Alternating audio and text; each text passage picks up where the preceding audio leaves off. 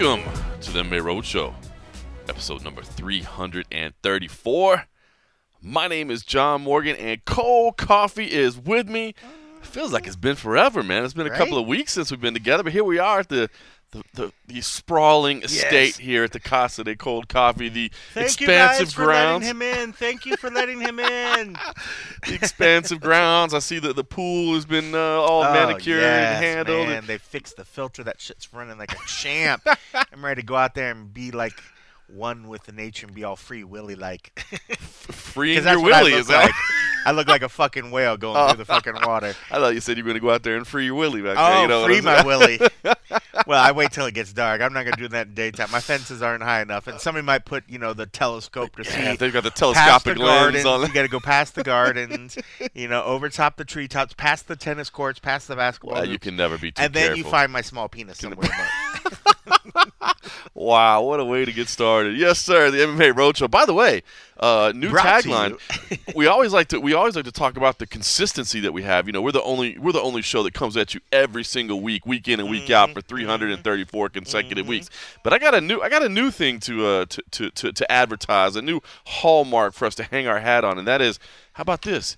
The only mixed martial arts podcast featuring two leading televised play-by-play announcers. You see what I'm saying? Whoa, I mean, you got me this past weekend. I was out there in Tunica, Mississippi for CFFC 99. Meanwhile, Cold Coffee made the trip out to Sturgis for the Lingerie Fighting Championships. Not just one, not just two, 3 consecutive nights for Cold Coffee. Three events back to back to back. I guess that's jumping in to the fire. Right? That's it, man. I love it. So, I said last week I let you off the hook because I knew you were scrambling to get everything ready to go for the trip, and I knew that you were a little on the nervous side, and people sent good thoughts your way, but overall, give us the report. I mean, I'm sure everybody listening right now did indeed buy the pay-per-view and tune in. Yes, so sure. it seems kind of 3 days. It seems kind of silly that we're recounting, but I mean, let's go ahead and get the recount. How did the debut play-by-play experience go? I was a little nervous attending my first super spreader event, and so far so good on that front. I have not grown any third or fourth appendages anywhere, extra whatever. They were expecting a lot of people out there, right? They were, and there was Sturgis did get more. And again, Sturgis is the overall rally, so that's the city, the downtown area. There's a lot of stuff going on there. And then where I was at is the Buffalo Chip, which is one of many campgrounds there. Right. So the Buffalo Chip has been going. This was the 81st Sturgis Motorcycle Rally, and it was the 40th anniversary of the Buffalo Chip, the campground where we were at. So that campground had music, like the night before I got there, I think it was Kid Rock or like ZZ Top or something. It all sounds like motorcycle rally type total playlist there. Dude, I mean, like the music was strong, and it was like the kind. It was like you had to be very fucking manly to do it. Like the night that I caught it, the first night it ended with like who was it? Black Label Society and like Anthrax. It was like fucking thrash metal. Dude. All right. I mean, so it was cool. It was cool in that sense. But yeah, I mean, there was certainly COVID does not exist in South Dakota. So as soon as you got out of the airport where you were mandated to have to wear masks, as soon as you went outside, the first person I saw next to the shuttle to take me into this Rushmore Hotel in Rapid City. No mask anywhere. No, you couldn't fucking see a mask anywhere. Couldn't find one if you tried. Could not. And if you did, a Harley would just stream by and just rip it off your face. Smells like freedom. It does. So we get there, and it was camping out, so that was good to be camping out. I hadn't been camping out never. It was kind of funny. As I joked about, I was like, man, we're fucking roughing it, and we were pretty much roughing it camping. I hadn't camped in a while, but there's something cool about getting out and camping when you hadn't done it for a while, because you just feel rusty. I felt rusty setting up the tent. I was just like, what the fuck? But sleeping in a bag and all other kind of stuff. But that first night, that we got there, maybe it was the second night. It was Wednesday night, so I guess that would technically have been the first full day that we were there. We were sitting outside, and just the stars were so bright. There was no noise pollution at all. So I'm looking up, and you could see the fucking Milky Way, That's cool. Streaming across. And then somebody was like, oh, was that was weird. I don't know if that was a bird that just screamed by because like the light reflected really weird, and we're like, oh, that's I was like, well, bats could come or whatever, and then we saw another light. I was like, dude, that's not a bird, no, that's a shooting star, and they were like, oh, really? And then we started paying close attention. Then we saw another one, then cool. another Wow. one, then another one. And then I was like, dude, this is not normal. I know we're out here and we're close to the stars or whatever. So I looked it up online, and it was the night for the Perseid meteor showers. Oh, wow. I know I'm butchering that name or whatever, but the Perseid, I just always say Perseid meteor showers. But dude, it was the fucking annual crazy meteor showers. So they were just streaming across the sky. You're like, oh, there's the Big Dipper, the Little Dipper. You could see everything so clear. So there was a moment where I was like, of course I was nervous. I was like, man, I'm nervous about doing this event. Also, I didn't know what we're going to expect. And you're just roughing it again. And you're just like, what the hell? Because even the place we were staying at, there was power, but only when we turned on the generator. Right. So I brought a lot of stuff for like solar charging and all other kind of stuff. But to see something like that, I immediately started just sort of feeling more at ease, because then it was just like, okay, this is not something that you're going to get anywhere. Even when I've camped up at Mount Charleston, it was nothing like this, because there's still so much noise pollution from Vegas and other stuff being by. So that was really, really cool, and I was able to, one of the days, we didn't catch anything, but I was able to go trout fishing one day, and, so outside of just the craziness of being there, trying to do these events, there was moments where I got to sort of, just have like downtime and just time that we don't get here, just sort of reflect on shit or whatever. But as for the events, so the camping stuff was cool. I mean, there was definitely parts where I was like, fuck, I'm too old to be sleeping on the ground. So luckily I had a little air mattress, but they were by the end of the day, my back was just killing me, because when we went to go trout fishing, we had to sort of truck through some property to find different parts about the stream that bend around through the property. So we were walking a decent bit, carrying some stuff, and by the end, standing up on the shoreline and other stuff, my back was just like I'm done. I was like, I really want to do this, but I was like, eh. And by that point, we weren't really catching anything. I could see him in there, but we just weren't. Oh, that's frustrating. Yeah, it was frustrating. But I had never fly fished like that before. I always just sort of. Oh, you're fly fishing? Yeah, we were fly fishing. Wow. So, like, I normally always did it the other way. I've always been intimidated. Know what you're doing with that. Yeah, I've always right? been intimidated by it. So he actually took the time in. So part of the whole fishing process was just learning to work with the fly and work with the line. It was bizarre, but now I'm like totally like, that's so awesome. I definitely want to get a fly pole now and just do it. But you got to be in the right scenario to do it, because you have to have some room around you to do it. Yeah. There are points where we were trying to do it along the streamline, and it was getting caught up in the weeds, and then I would get frustrated. And then you got to truck over there and pull it out. And then at that point, I start noticing my back was killing me. And I was like, why does my back kill me? Oh, that's right, because I'm sleeping on the fucking ground. But I mean, that, outside of anything, the shows were good. The crowd was fun. They were into it. I didn't know what to expect going there. I didn't know if it was just going to be like, hey, fuck you if you don't ride in there on a bike. What do you have? Yeah. Everybody was super polite. Everybody was just happy to be there. It wasn't the record numbers there at the chip that I thought. I think, going back to your original question of how big the turnout was, I think they said there was still over 550,000 in Sturgis. Damn. But that's Sturgis in total. Right. So the city, and then people going through it to go to different other campgrounds or whatever. There was definitely not that many out at the chip, but some of the nights when you saw some of the concerts, there were easily thousands and thousands of people smashed in there watching some of the stuff. So that was cool. How the stage was set up in the middle, I know I've set some pictures of it. The crowd was just sort of would wrap around it, and some were really into it and having fun with it. They obviously, they allowed themselves to.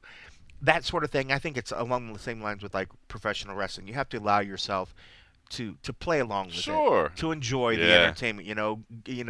Just like when you go watch theater. Of course, when you're looking and you see somebody acting, you're like, okay, he's not really in a castle and he's not really fighting, whatever. You have to allow your imagination to take you to that place. So part of what this was fun was people get really into it. We're really, sort of cheering on, we're trying to coach. Picking their favorites. And the girls were having fun too. I mean, and some of the bouts, it quickly got down to just pasties and panties on some stuff. Yeah, so it was just like, okay, but we're just still going to call it like it's going, There's a reason we're associated with lingerie fighting championships. I mean, one of the stories that I kind of alluded, in some of the things earlier, when somebody asked like some of the crazy shit. So one of the craziest shits, and I know I said a little bit earlier, was one of the fights. I think it was the second day.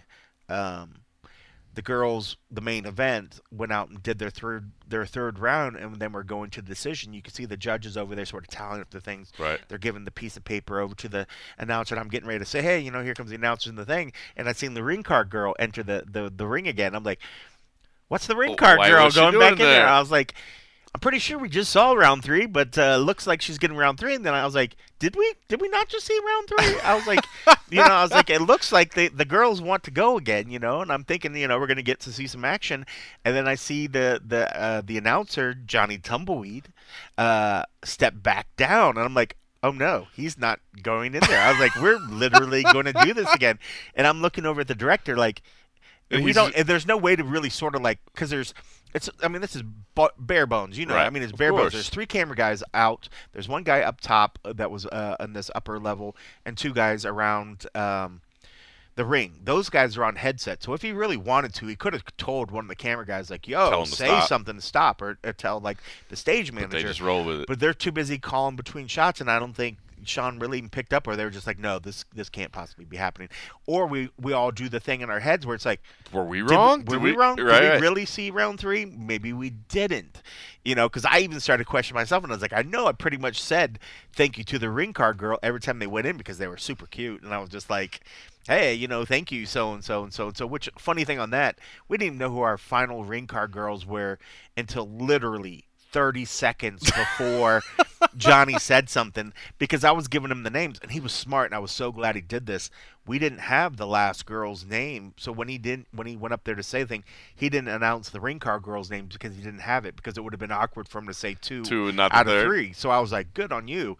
But then at the same time, I'm like, trying to get the attention of the scorecard girl, who had the lovely job of, 1, keeping track of the time, but also she's the one that pats him down before they enter. I was like, man, that's the job I want. I was like, why don't you come swap with me?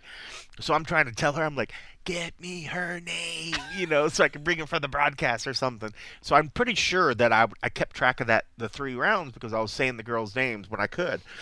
And when they went in there and just started happening, I was like, how do I cover this up? How do I make this without us just already? How am I going to get the people that are at home laughing right now because they're like, what the hell is going on? To keep going with the story, So, I made up some, BS about the girls. The action was so good. I guess we're going to be lucky enough to see round 4, again, or something. Just a little bonus round. A little bonus round. It was like, South Dakota Commission is going to allow us to put in a little extra. Well, Angela Gorges, the Nevada, lingerie championship, whatever commission. She might be a little upset, but it worked out. There was other crazy BS drama that I don't need to bring up or whatever, but you knew there were going to be some stories. It was something.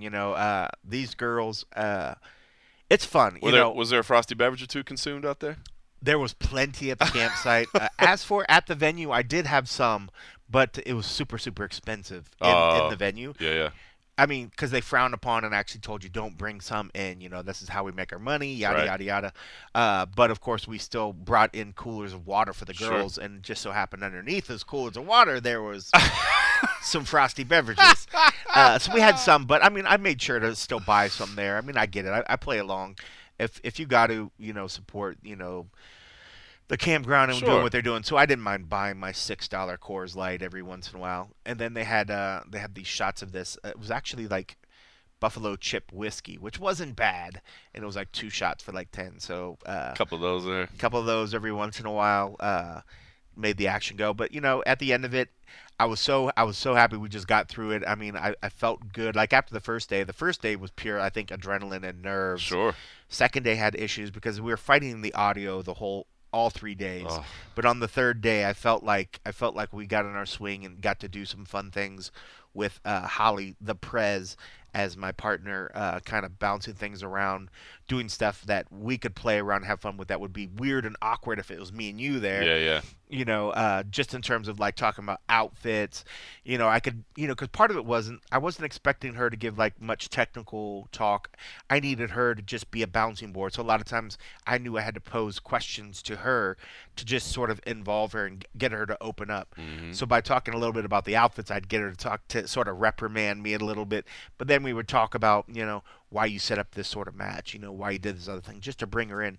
And then when she got more comfortable, then I found that she actually did start jumping in when they were in positions and they were down on the ground. Then she started getting into it, and I was like, fuck yes. I was like, because you could try to ask somebody to do that, but if they're not willing to go, you can't. You could, of course, be like, oh, they're in a tough position here. What would you do, Holly, to get out of it? What do they need to do? But if she doesn't know, then you just throw a question, then it falls flat. But when you're talking about it, and when it was a part that she knew about, she started jumping in, and then it was just like, all right, cool. Now we're actually having that conversation that you need when you have two people on the headset and stuff. So, all in all, it was good. I mean, there was definitely some weird parts, but all in all, it was really, really cool. And I mean, honestly, to get paid to call the thing in a different location, it's fun. It was really fun. And I'm bummed. I'm bummed I missed the story. I mean, I knew it was going to be just an absolute chaos at times. It certainly was. But I'm bummed I missed it, man. And I'm glad you got to experience it. I'm glad you got to get your feet wet and play by play, man. Now you can handle it. And if for some reason I can't be there, there's no reason you can't handle it and be there. Like you said too, our podcast. How'd you put it to two leading? The only mixed martial arts podcast on the planet with two leading televised play-by-play broadcasters.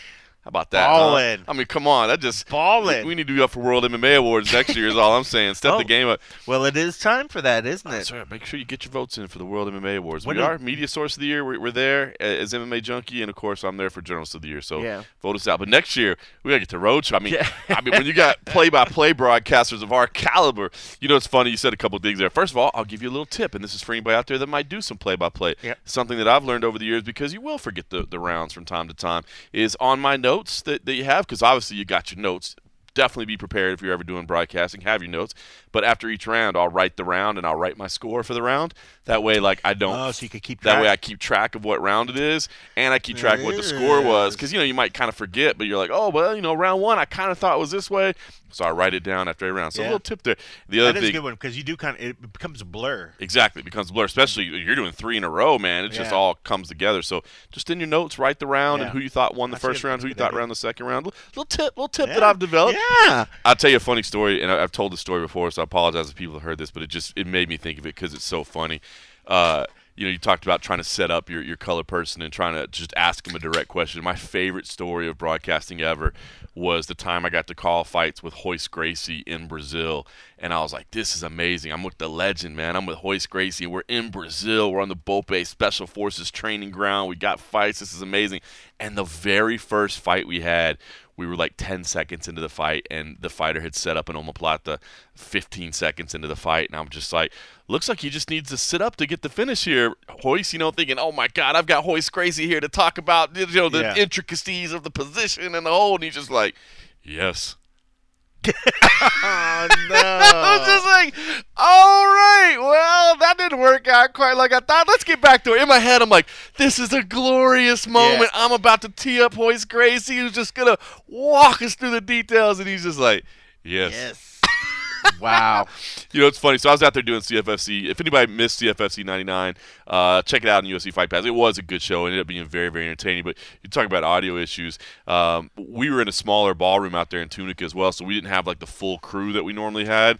And we didn't have our normal sound guy. And so we were dealing with some audio issues pretty bad to start with. And it was so funny because for the prelims, the headsets were useless. There was no audio playing through them at all. So luckily, our audio was feeding to the truck so that they could broadcast it out. So no problem. For anybody watching home, they're getting our audio, but we can't hear anything. Yeah. So I'm literally leaning over to CM Punk so that my ear is next to his mouth so I can hear what he's saying. Because we're in this ballroom.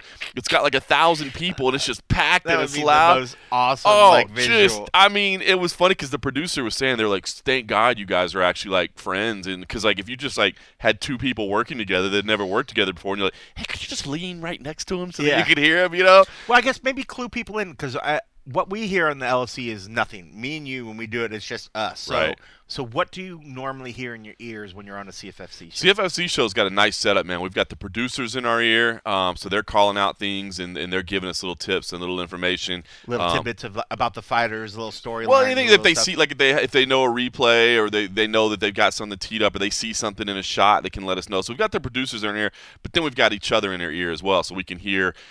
We can adjust the levels too to how much I hear myself, how much I hear Punk, because you do like to hear yourself. It sounds weird for anybody that hasn't done broadcasting, but if you're talking and you can't actually hear yourself, it's weird. It doesn't sound right. But we were getting literally, it was just dead. It was like these things weren't even working. You didn't have to bring your own audio gear? Didn't have to bring my own audio gear. Thankfully, the fine folks at CFFC handle all that. So, yeah, it was a struggle at first, but we got it worked out for the main card, and we had fun. I didn't get to have as much fun as I wanted to because obviously there's all these reports of Punk coming back to wrestling, right? Yeah. AEW wrestling. Friday night is supposed to be the debut. So that's what everybody set you out there with a mission. Oh, right? Everybody sent me out there to get the details. I didn't even see Punk until really just right before the show because his flight got delayed. I got delayed going there. It was I got delayed. I landed in Memphis. And I'm sitting on the runway, and it starts raining on us really bad. And so they're like, "Hey guys, sorry, there's lightning, so the airfield is closed down. We'll have to sit here and wait." And I was like, "Well, that's logical. You don't want to be out there, taxiing with lightning and stuff." So we sit there for an hour, which kind of sucks, but whatever. I've got a cocktail in my hands and I've got internet. I'm fine. So I sat there for an hour. But finally, I can't really see where we are because I've got an aisle seat, so I can't really see out the windows. But finally, after an hour, they're like, "All right, lightning is passed. We're all clear. We can pull." We literally taxied for 6 seconds. We literally just had to cross the runway and pull to the gate. I'm like, we sat here for an hour to move 50 feet. I'm like, so that was me. And then Punk, because that same weather, Punk got delayed, so I didn't actually see him. So we didn't get to talk much, but we did have some on-air jokes about his wrestling turn. So still, I have actually no factual information whatsoever because Punk. When's he supposed to maybe? Supposed to be Friday night. So we're sitting here on Thursday as we normally do, recording the podcast. It's supposed to be Friday. So AEW. So we'll see. We'll see what happens. I think there's a few AEW fans that listen to this. There's been a couple that have been telling me all about it. I guess I'm going to have to tune in and see what happens.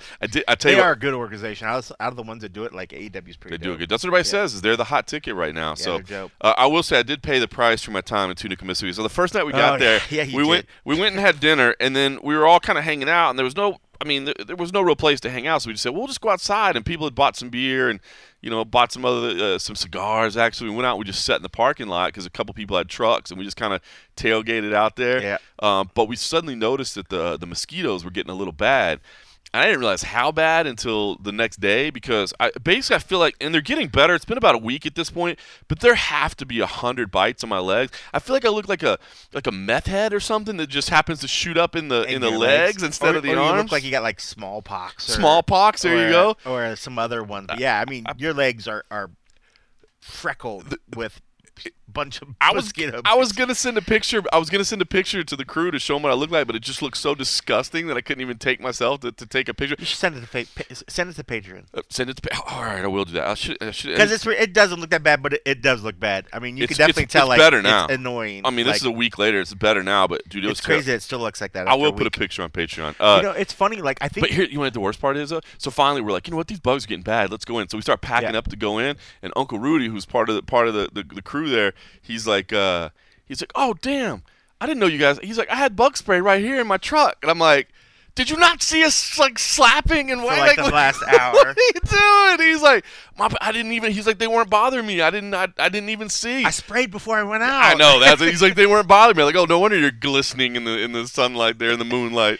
It's funny. I think if you're in an area where you get bugged, where you get bitten, your body doesn't react the same way. I haven't been when we were in Florida when we first started the roadshow. The very first night, episode number 1. I hadn't been bitten by mosquitoes in years up to that point, but my body reacted very harshly because we got eaten the shit out of us. They ate us a lot, so our legs looked really bad. But I have to think that if you get bitten, your body doesn't react as poorly as it does if you stay away from it, maybe. Right. Unless the mosquitoes nowadays are just radioactive, because looking at your legs, it looks like you got bit by some serious mutant. That's crazy, man. I actually made a joke, which maybe isn't that funny of a joke. I was like, you can't get COVID if you have malaria. But you can probably. You probably can, actually. Man, it was a fun trip, though. So, yeah, look, hey, we were in 2 different parts of the country having a little fun, doing different things, and now we're back together. Should say, by the way, good day for me, bad day for my wife. It's been a crazy day. I was supposed to have jury duty this morning, so we were going to do the podcast after I got done with jury duty. But I got an email last night that was just like, hey, you're not needed. Don't worry about it. Your jury duty has been dismissed. Which is crazy. Like, most times you have to call that day, that morning. I was supposed to call that night. I was supposed to call after 6. I got an email. Tell you? I got an email like 4:45. So it was an hour before I even had to call. They're I didn't have to call. Mr. Morgan. Mr. Morgan, this is Stills calling you to tell you that we have word that you don't have to go tomorrow. That's it. I couldn't believe it, man. So I didn't have to go. So I'm like, That's an award-nominated treatment. Life is good. Life is good. I'm like, this is a good day. And then literally right before we were about to start recording here, my wife called me and she was crying and freaked out. She was driving down the road and she said a car sped past her, and as the car sped past her, her driver's side window just shattered, like just blew up. Glass fell on her. Luckily, none of it cut her or anything like that. But man, when she called, I was like, she's like, I don't know if they shot at me or what. And I'm like, are you okay? And she was like, no, but she was. I don't even think she knew if she was okay. She's okay now, thankfully. She wasn't hurt. Yeah. She's good. And maybe it was just a rock or who knows what it was. Knock on wood. Hopefully, it wasn't somebody shooting.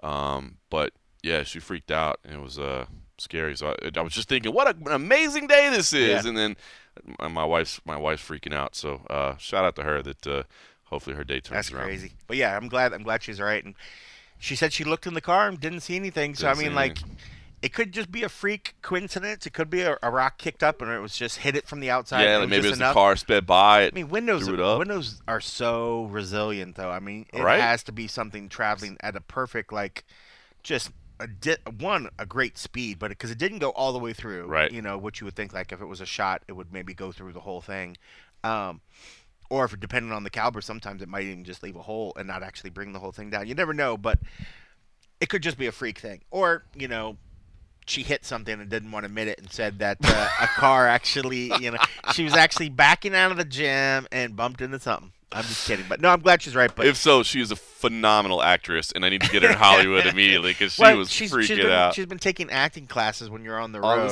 You didn't know this, by the way. Oh, too funny. Well, fortunately, she's okay, and we'll get the car taken care of. Luckily, everybody's healthy. We can always replace material. All right, well, that was our last week. It was fun. Like I said, two play-by-play broadcasters just bringing you some MMA talk. This week, we're covering UFC on ESPN 29, Cannonier versus Gastelum. Solid main event. I'll be honest. It's one of those weird ones where it's a good fight. I think it's got kind of different stakes for different people. Cannonier, certainly much more relevant right now in terms of the immediate title picture. I don't know that he'll necessarily earn a title shot with this win, but it'll at least keep him there. And he even said, this isn't necessarily the fight I wanted, but I just wanted to stay busy, and I wanted to make sure I was keeping wins going. Didn't know, by the way, that Jared Cannonier had to have a second surgery on that broken arm. I don't know how public that knowledge was, how much he had talked about it, but he talked about it in our media day. So good to hear that he's okay, but that's why it took so long to get him back, was he actually needed a second surgery to repair that arm that he broke against Robert Whittaker. Meanwhile, Kelvin Gastelum, 1-4 right now in his past 5 fights. Now, you're talking about, one of those was a fight of the year performance. One of those was also against Robert Whittaker, who, oh, by the way, when you lose to him is not a bad thing. A lot of people lose to Robert Whittaker. You're talking about some top names, and obviously Kelvin has been in phenomenal fights. Our good buddy, Hot T, Oscar Willis, was saying, hey, do you think his job's on the line, that he could be cut with this? I don't think Kelvin Gastelum's job's on the line. I think, he's been the kind of guy to step up and fill in the difficult situations. He's put on good fights. He's been a company guy. I think you give him a little bit longer leash, especially, again, when you're talking about the names he's losing to. You're talking about the elite of the division. So I don't think his job's on the line. But Darren Till. Yeah. Jack Hermanson, exactly. Robert Whittaker. Those are beasts, man. Those are absolute beasts. Legit dudes.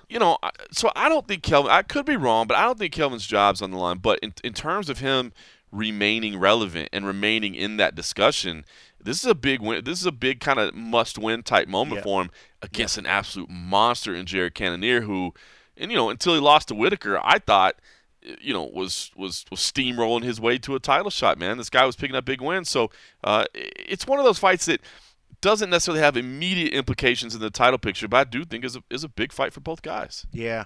And I was torn both ways. It's funny, after really sort of looking at it, my gut check was that going into our staff picks that Kelvin really needed to get this win, and that he sort of reinvigorated himself. Working with, I mean, anybody working with Triple C, immediately has a bonus up, multiplier of strength and charisma going into a fight.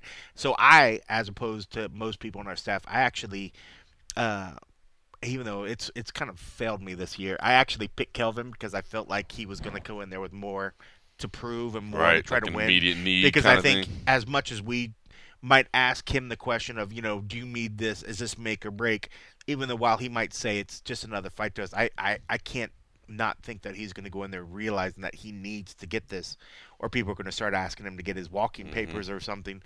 And I mean, there's no offense to Jared, Cannonier, and even outside of his injury, I think this is the perfect kind of fight for Kelvin, where it's a guy that is confident in his striking. He's confident that he wants to do the stand-up. But what we've seen from dudes is people that try to just stand up with Kelvin don't put Kelvin down. Right. Even if you call him Kevin through the whole media day. He did call him Kevin. Even though, who was it? Matt Wells had a killer, slack comeback. I don't know if you saw it. So he was saying, Kevin. And we're like, oh, man. And I think it was Simon Simano, our managing editor, that was like, oh, man, the disrespect, calling him Kevin. And Matt Wells chimed in and said, oh, well, he's going to give him the L tomorrow or something. I was like, oh, solid trash talk. Solid trash talk. Solid trash talk. But I just think this is one of those fights where this is a tough one for Jared to come back into as well, because not that I would ever think that he would take Kelvin lightly.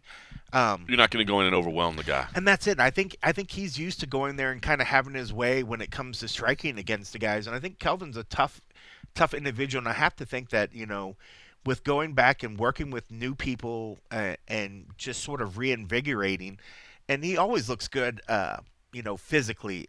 I think he's kind of got that in check. We're not so worried about him anymore that he's not going to be able to make weight and show up for a fight.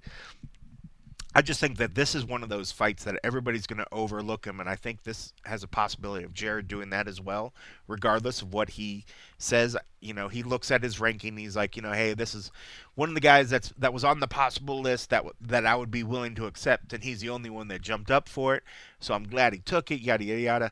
But I'm just thinking, Jared, even though as he says that, it just feels like he kind of has, this was maybe a guy that was on his list, but this wasn't the guys that he was wanting to fight. So I don't think it's a guy that he's really kept up on and keeps looking, even though, there's a ton of stuff for him to see.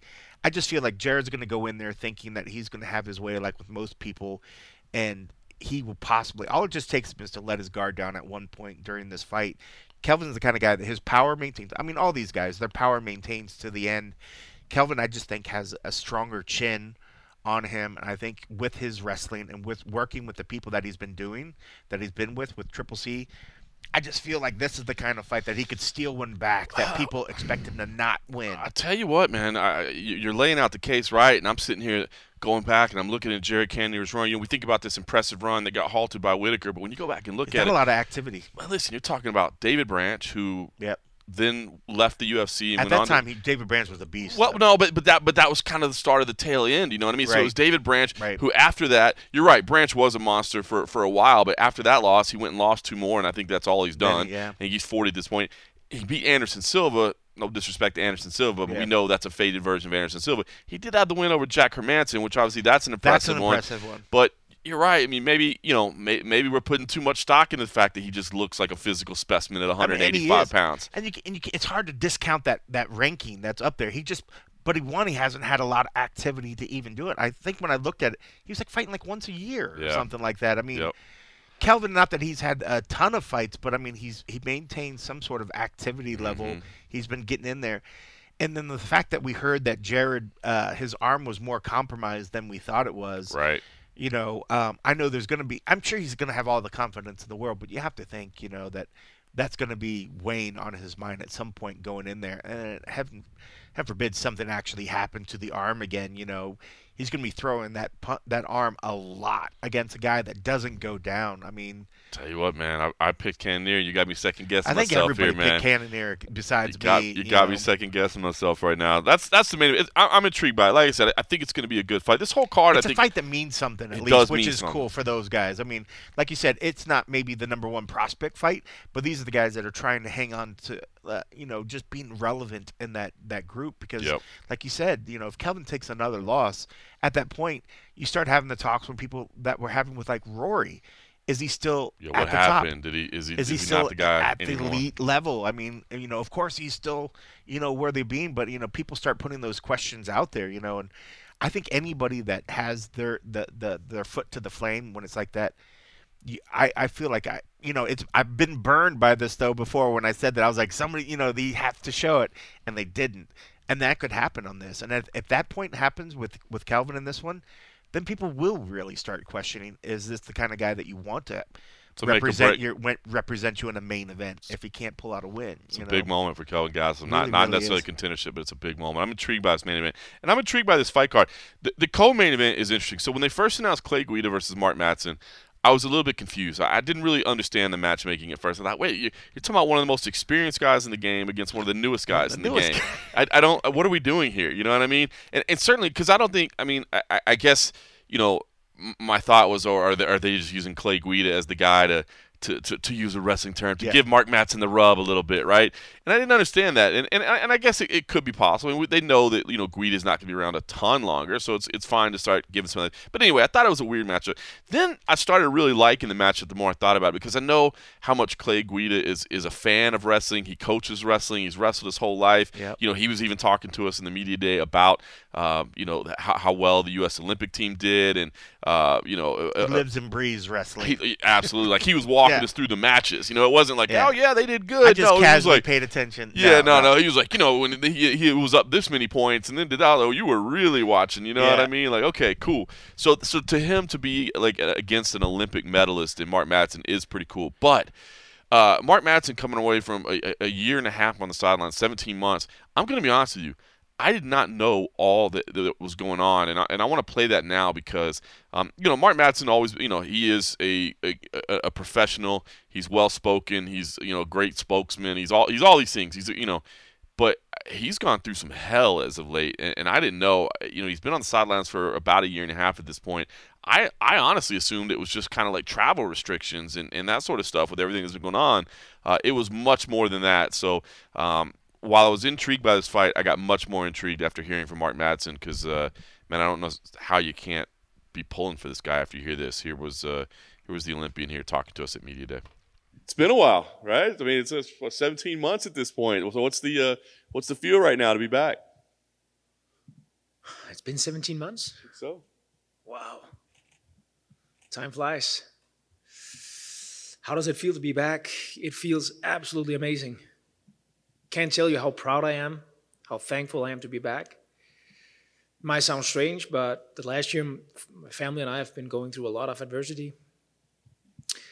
It actually started at my last fight. I broke my jaw early in the second round, had to push through the fight. Went back home, got surgery on it.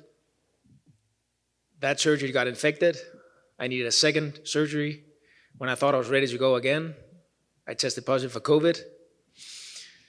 When I was over that, we got the very unfortunate news that my wife was diagnosed with MS disease, which actually led me to call the UFC and ask for a leave. I had to take my full focus and put it on the thing that's going on with my wife and MS disease. And you would probably not believe it, but on top of that, our house had a serious water leak, which turned out to be a black mold infestation. So the last 8 months, my family and I have been relocated. I mean, talking about relocation means my stuff has been picked up over a process of 3 steps. So we actually have been living in a bag for the last 8 months. I can't stress how proud I am to be back, how grateful I am to be back, being able to go through what we as a family just went through the last year. I'm a 3-time Olympian, Olympic medalist, 5-time world medalist. I've been competing at the highest level of sport most of my life. Right now, coming into this fight, this feels single-handed as the greatest comeback of my entire athletic career. I'm proud, I'm happy, and I'm excited. 6 months ago, I had no idea how, that's important, or whether I would be able to return to MMA. We were in a place where we had to deal with disease. I mean, this is UFC. This is the biggest MMA promotion in the world. This is where the best fighters in the world are competing. We talk a lot about champion mindset, overcoming adversity and stuff, and I believe I know how to compete. I know how to overcome adversity. But honestly, facing disease, facing a chronic disease, the symptoms that my wife was facing, I had to dig deeper than I've done ever before. We as a family have had to reevaluate, prioritize, say no to a lot of exciting stuff that was going on in our life just to focus on the really essential stuff, family and fighting. And now I'm back and I'm proud. It's crazy, man. I had no idea that you were going through so much. So, I mean, was there, you said 6 months ago, you weren't sure whether you would fight again. I mean, was there conversation of like, hey, maybe we shouldn't do this anymore? How did that conversation go? There's been absolutely no conversation of not returning to MMA. This fight, this opportunity is about proving to myself, more importantly, proving to my wife, that we won't let disease determine anything in our life. I mean, we have a chronic disease. My wife has a chronic disease that she has to deal with the rest of her life. That means I, as a husband, has to deal with that the rest of my life. One of her big fears with this diagnosis was that that would actually lead to me not being able to fight anymore. That it would mean that we would not have the opportunities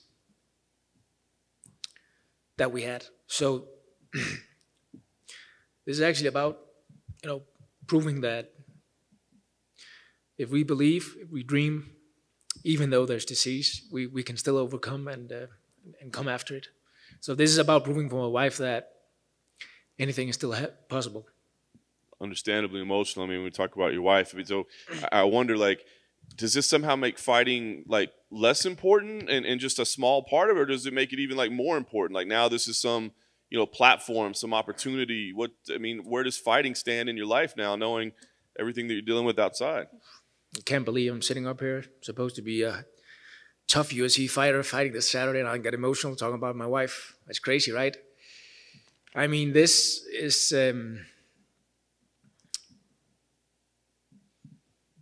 it's been a crazy period. I mean, it's been challenging, but at the same time, we've come out with new insight. As a family, we've bonded in a different way. I mean, we have to put it another way, we have to find a way to make the last year the best thing that happened in our life. And right now I'm back. I have a fight. It's about going out there and then performing my best. I'd like to get your thoughts. A lot of people look at Clay, of course they see his crazy striking style, but he also has wrestling as well. Obviously some people might look at you and say, oh, well, I have Olympic wrestling, or this guy, the wrestling's going to be not even close. But what would you say, and how would you rate Clay Guida's wrestling skills? I'm going to show you how good Clay wrestling is on Saturday. I think that's the best way I can describe it. I come from a Greco-Roman background, which is what I've done my entire life. And Clay has folk style, freestyle. I think one of the great things that Fight Ready really can offer is great freestyle, great folk style. I think Clay has good wrestling, no doubt about it. I mean, it's a legend of the sport. He's been in the sport for a long time. He dominated his last fight with wrestling. I mean, this is actually what it's all about. I'm a wrestler. I'm a high-level wrestler. I'm in the UFC to compete with the best in the world. I mean, I'm fighting Clay Guida, the Carpenter. You know what I'm saying? This is about competing. It's about going out there and testing. I'm looking at putting on my best performance this Saturday. If I put on my best performance, I believe the best performance will beat Clay Guida. But I'm excited about going out there and actually learning how good Clay Guida's wrestling is. And last one for me, I guess on the flip side of his wrestling, everybody thinks of some fights in the past where Clay just stands right in the middle and just throws nonstop, and he tries to lure his opponents into this rock'em sock'em sort of stand-up war. Is there any danger that you might get caught up in that sort of thing, or is there a part of you that says, I wonder if I got in that whirlwind, how I would do? The only thing I can say is bring out the beer, bring out the popcorn, let's have a fight.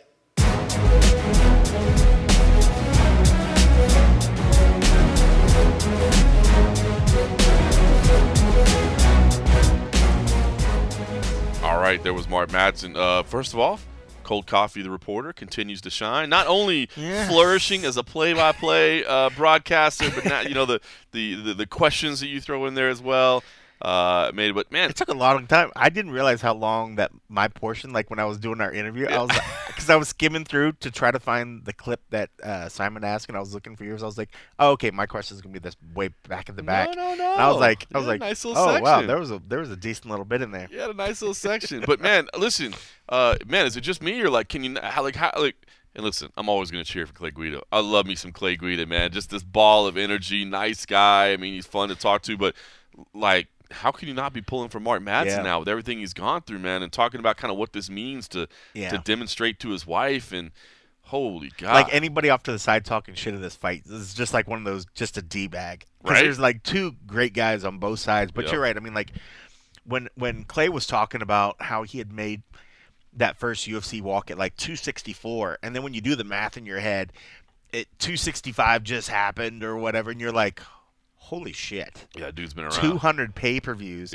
have went in his time that he's been here. And then just looking at him, you're like, wow, I could see another 100 going through because he looks in incredible shape. And I mean, the way he does it. But, there was something about Mark, too, talking about up there. Anytime you have these guys that are just such elite athletes, we always put them on a pedestal, for their physical prowess. But when you see those moments where we're lucky enough that they open up the window to their life and what they're going through to kind of share their moments, and seeing him get emotional talking about what him and his family went through, the stuff that his wife's gone through, and see how, he's supposed to be here focused on this fight, but all he could think about is his wife, and the stuff that she's going through. Like me being the asshole that I am, I was getting choked up. Yeah. I was just like, holy cow, like this is powerful stuff, So as he was saying, I was like, dude, I don't really know this dude, but I was like, I really like this guy after talking about it. I mean, just in terms of how he carries himself, and then let alone the struggles that they went through. And he was so positive. It would be in his right to be as disgruntled and angry at the universe as anybody possibly. Yep. But he was able to persevere through that and get to this point, and that's the kind of thing that, a beacon of what people can look up to. There's a lot of people that are chosen for role models that shouldn't be role models and shouldn't be whatever because of fame, money, whatever. And then you see cats like this that work themselves up to represent their country in the elite of the sports, but also have proven themselves to be, a family person that cares about his family, working through whatever it needs to do to take care and provide for his family.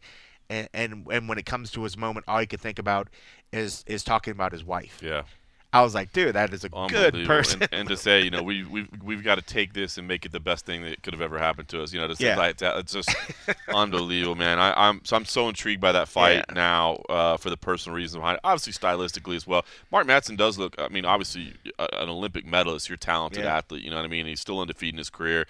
Working now with Captain Eric Albarracin out there in the corner no as well. idea. So I mean, you got the captain in your corner. that's big things, big things. So which is funny because it's two wrestlers, so of course it's going to be a striking match. Oh, totally. They're just gonna stand and bang. It's gonna be unbelievable. It was funny to hear, like, in talking with Guida, I did ask him. I was like, but you really do want to get one takedown on him, right? He's like, of course. He's like, I gotta take this dude down at least once, man, to show him what's up. If not, he's gonna be like, damn it, rematch.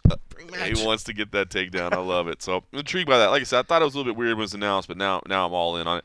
Yeah. Parker Porter versus Chase Sherman. I mean, that should just be like sloppy heavyweight fireworks. It should be fun. Chase Sherman, by the way, somebody's going to sleep. Somebody's going to sleep.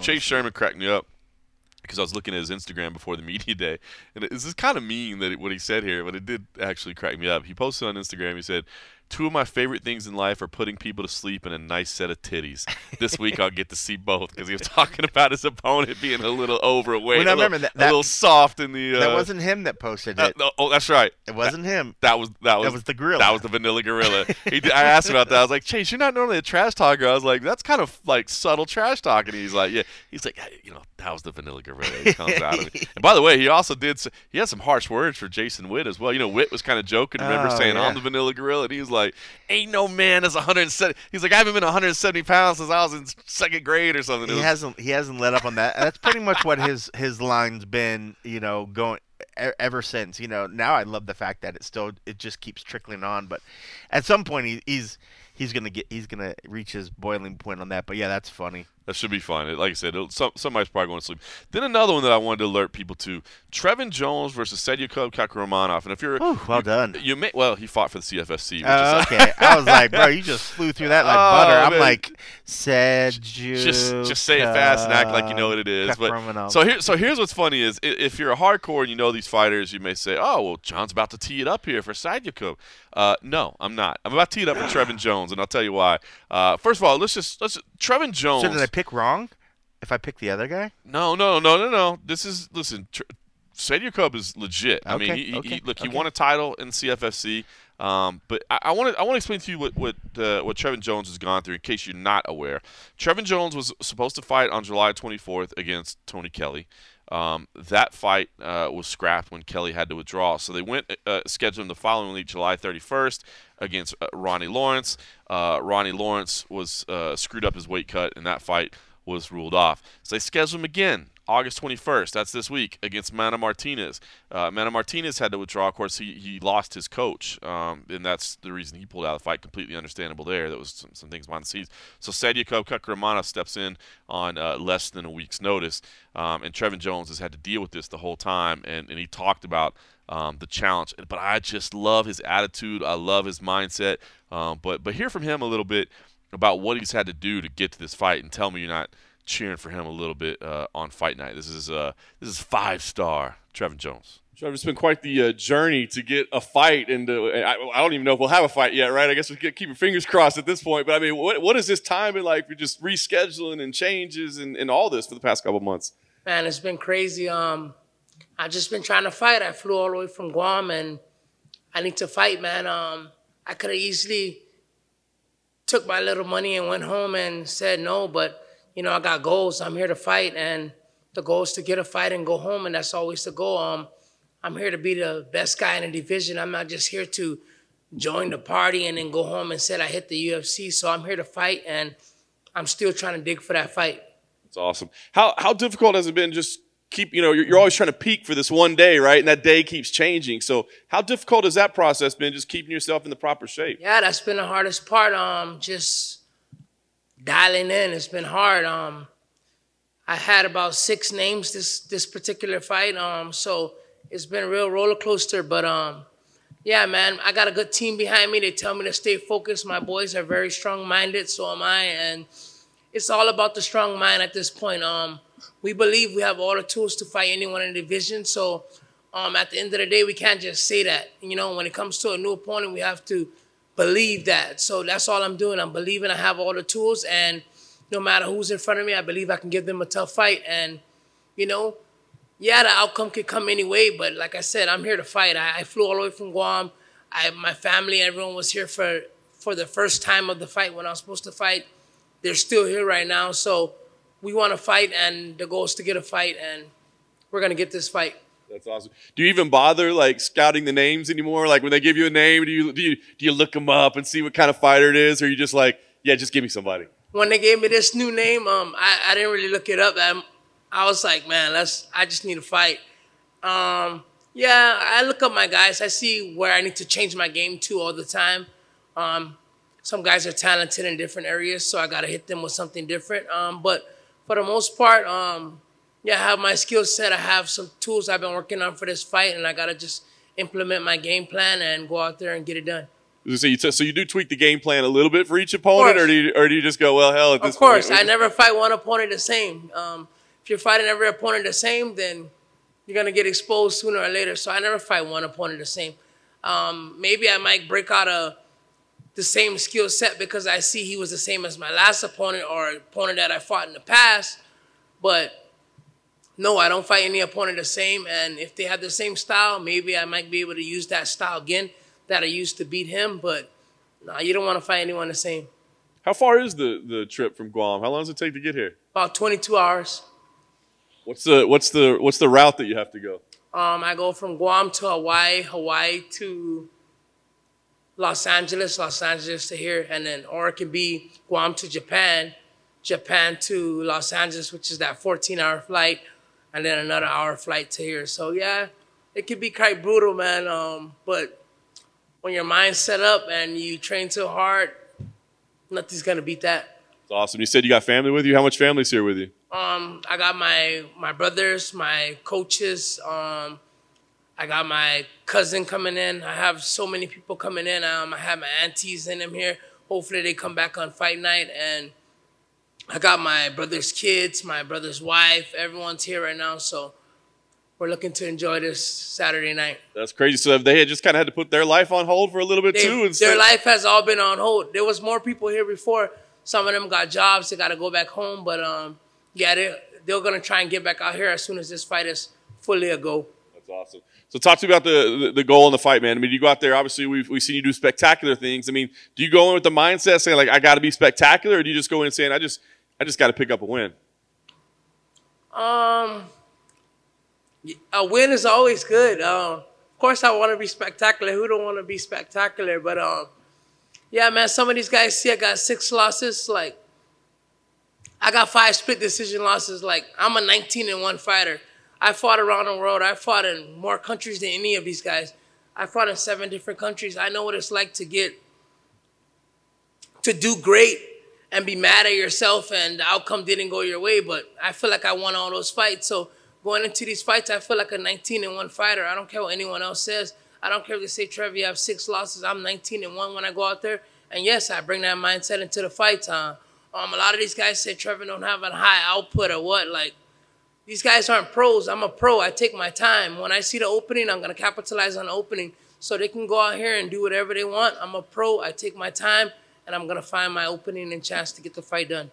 That's awesome. Last thing for me, I mean, obviously you just want to get this fight under your belt and get home, I'm sure. But are you thinking about what comes next? I mean, knowing that what you've had to go through for this fight, are you trying to, like, spend some time at home and chill for a bit? Or are you like, hey, let's turn around, do it quick, build the momentum? What's the plan moving forward? Well, I cut weight. This is my third weight cut for this month. Like, I've been on weight 3 times this month. Yes, it's been horrible. It's been horrible. I never kept my weight this low in my life. I'm proud of myself for that. But, yeah, I probably want to come back in the November or December. Of course I want to come back. I want to get 3 this year. I don't want to stop my goals. Like I was saying, this is a goal for me. This is not just someone that want to be in the UFC and be hip, hip, hooray. Like, I'm here for a reason. I'm here to be the champion, and I'm here to be the best.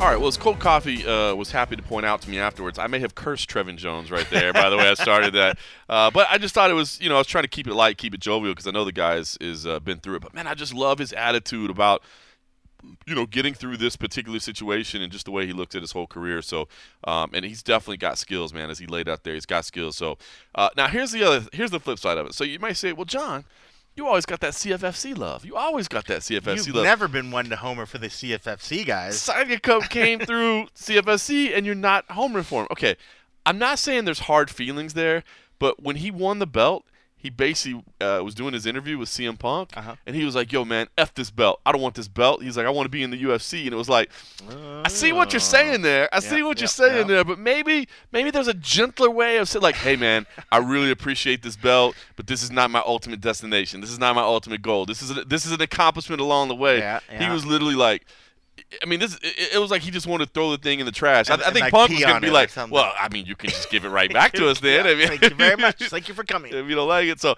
I'm not cheering against the guy. It's just that, I mean, the guy basically kind of he verbally urinated on our title at CFFC. So hey, buddy, what I took from that was that, hey, I'm a champ. I'm a winner. I win things, and I need to make up ground because you've opened up quite the gap with the rest of the team. I'm not gonna. So I'm as not well gonna jinx as it. being, I'm not as gonna you jinx said it, the only podcast with 2 leading broadcast television play-by-play guys, you as well have the guys leading the stat picks. Well, I'm number 3. Oh, you're number 3 now, but Yeah. you're tied, right? Or you're like Or one tied, behind? whatever. It took me 2 out of the top 3 on one podcast. You know what I'm saying? Like we're bringing that high level analysis. Oh boy! No. If I was a gambler, I would just put this podcast on lockdown. Just whatever they said, go with that. Yeah, see, come on, man. There's no reason not to be listening, and that's why we should say now. Look, if you are listening and you like what you're hearing so far, do us a favor. Make sure you jump in, you sign in to whatever you listen to. You take a moment to rate us, review us. You make sure you subscribe, of course. I personally listen to Apple iTunes. That's where I listen to my podcast. You could be like the man Limpio Muebles, who just said 5 stars, titled it John Morgan is easy listening. Thank you there, and said very helpful MMA talk. And that's right, it is very helpful. We can help you forgot that other. He also put below that I was easy on the eyes. Oh, he did. You know what? It's I didn't have print. it all the way Small expanded there. print. Yeah, Small print. you saw it. You had You to saw it. really I zoom won't in even for bother ringing it out there because you saw it already, clearly. Or, by the way, if you want to take your game up to the next level, which we would really appreciate that, help support the show financially. Because obviously we do this show for free. We understand not everybody has a few bucks to spare, and that's fine. We're still going to bring that free entertainment to you. But if you do have a couple bucks to spare, Whether you want it or not, we're going to give it to we're you. delivering it to you every damn week. You can head on over to patreon.com/the MMA Roadshow, where you can sign up for as little as $3 a month to help support the show. Roadies. You can go as high as $10 a month if Yeah. you want. I mean, you could go higher if you want. That's the Ryan Vanoy I level. mean, the baller stat, Baller straight stat. baller That's stat. just straight baller stat. I actually have a set of keys set outside. Should he ever want to come to Vegas and It's just come there, in the house, bro. You can take just my come in. car. Just Take my come. car. Yeah, take the car. You It's can stay here. It's all It's good. okay. If you could fix, it's got some issues right now, but if you could fix that, it's cool. You can still borrow it. You can sign up to support us over there. That gives you exclusive access to the and-a-half episodes that we do after every single UFC show. Plus, it allows you to chime in with some questions in a segment that we like to call Roadmap.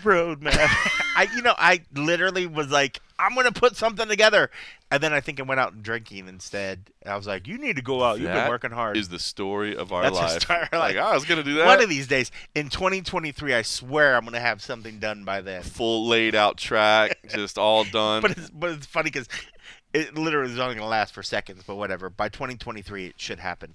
But yeah, man, let's jump into the roadmap. Thank you guys for submitting them and then allowing me to delete them and then refine them and then repost them on there. Also drinking. I wish I could blame other things, but that's just me being me. How about we jump into? I know you took a look at. Well, first, Joe's question is more of a comment.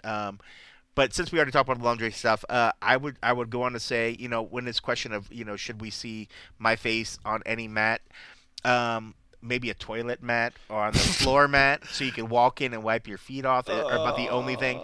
I don't think we're going to ever see that. But I love the fact that the circled around has caught on because that's some serious high statistical analyzing breakdowns of fights. If you hear that means the quality of the fight is just off the charts. Joe Lucenti has picked up on when you chime in with it. He's chimed in. He's got it. All right, so let's jump to Muna's question. He says, I promise to be more positive with my questions in the future, but I was wondering as media, and this kind of goes to what I already was putting Mark Madsen's thoughts in my head earlier, just seeing emotion, but even though it's on a different level.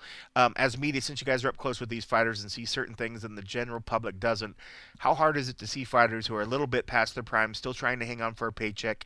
You see these fighters at their peak and watch their bodies and mind deteriorate at the end of their careers and can't be easy. I think about this as I watch Diego Sanchez leaning towards the BKFC, or Rory, who has the future of MMA, now looking to be on his way out, not to mention many others at the end of the careers. And so when I said Mark, I mean, even outside, granted it's slightly different because we're not talking about a person at the end of his career, but we're seeing emotions. We're seeing things from these fighters that later on we'll go back and we'll it's part of these things that runs in like this visual card. What do you call those cards? Rolodex of like memories and stuff. Like that's the stuff like we've done countless thousands of interviews, but it's like little things like that tend to stick in there. Absolutely. Sticks out more than the fights themselves. Sticks out more than the fights themselves. And with your question here, in these moments where we see people, where we notice it, that's one of the other things that sticks in there. When you see these cats that, granted, first when we started, or even, take a Diego, as you referenced here, and throw him 10 years prior, was like a young, even though he still looks pretty young, even though you could see the wear on him, was just this like sort of young, cheeky, just, full of life dude. And you remember his energy, you remember his positivity, you remember everything that sort of bubbled out. And then when you see him now and you see him a little bit slower to react to some things, sometimes it could be more, he's maybe more introspective, maybe he's more thinking out, try not to blame it all too much on the other stuff. For me personally, since I've always been more invested in the characters of this sport as opposed to, say, some of the fights. I love the fights. I love that whatever. But honestly, I mean, I wasn't a huge MMA fan before I got into the sport, but it was the fighters that I met while working with the UFC and other stuff that drew me further into the space. It was their personalities. It was their everything about them. And when I see that now, when I see changes has happened over the years, I mean, to be honest, I mean, it hurts a little bit. I mean, I would feel that as for any close friend or anybody I've seen that suffers some sort of something that alters their personality a little bit, you always feel like somebody's off for a little bit, or, and you don't really think about it, but you just know something different, but you still have a lot of, you still care for the person, you still other stuff. And it's weird to say, oh, I see these things in fighters, but yeah, you still care for them. It's like, but unfortunately, I mean, when you do the sport like we do and you see them time after time and you hear the stories of the struggles they go through, you hear about the stories with their family that they're going through and all this other stuff, you would have to be a robot to never get personally invested in these people. And when I say that, I mean, I like both fighters. I don't, even if I see some that I have liked or have hung out with, or, something that's reached the level where I consider them a friend, or, as close as a friend as could be with still trying to be impartial, whatever. Right. It's, you feel for them. I can still watch a fight and be like, man, I really hope my boy, I'll homer for my dudes, but I'm not going to hate on the guy that beats him. When Derek fought Cyril Gane, of course, I'd love Derek to win. I mean, Derek's been here at my house, has eaten food from my kitchen, has played my Xbox. His team's here, Heather absolutely loved him. But then so when I see him, of course I homer for him. But then if he loses, I'm like, fuck, Cyril, good job. Like, Cyril's never done anything. Cyril's a great person, That's a great example. And, the same, and another one for me on that same fight card was Michael Chiesa, right? Like, Chiesa is such a good dude. And obviously him and I have worked together a couple times on some commentary gigs. And so because of that, we have a relationship. We talked quite a bit out at Fight Island, while we were out there, because we were both stuck out there for a long time. I consider him a friend.